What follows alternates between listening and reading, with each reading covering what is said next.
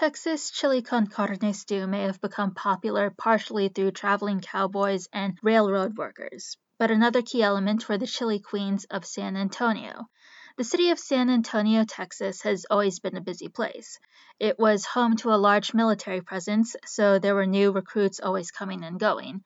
The military needed to be supplied, so businessmen and traders were constantly traveling through the area as well. Don't forget the cowboys and railroad workers that I mentioned previously, as well as pioneers stopping by San Antonio on their way west.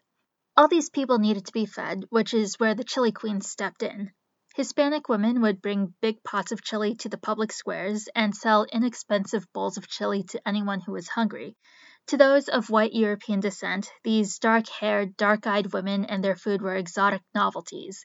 They became tourist attractions themselves, and the women became known for their fiery personalities, matching their fiery chili.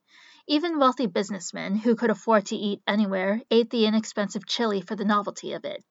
Unfortunately, the chili queens were put out of business in the 1930s due to increased health regulations, much like how food carts today are often shut down. Unfortunately, the chili queens never came back, but their legacy in popularizing chili remains.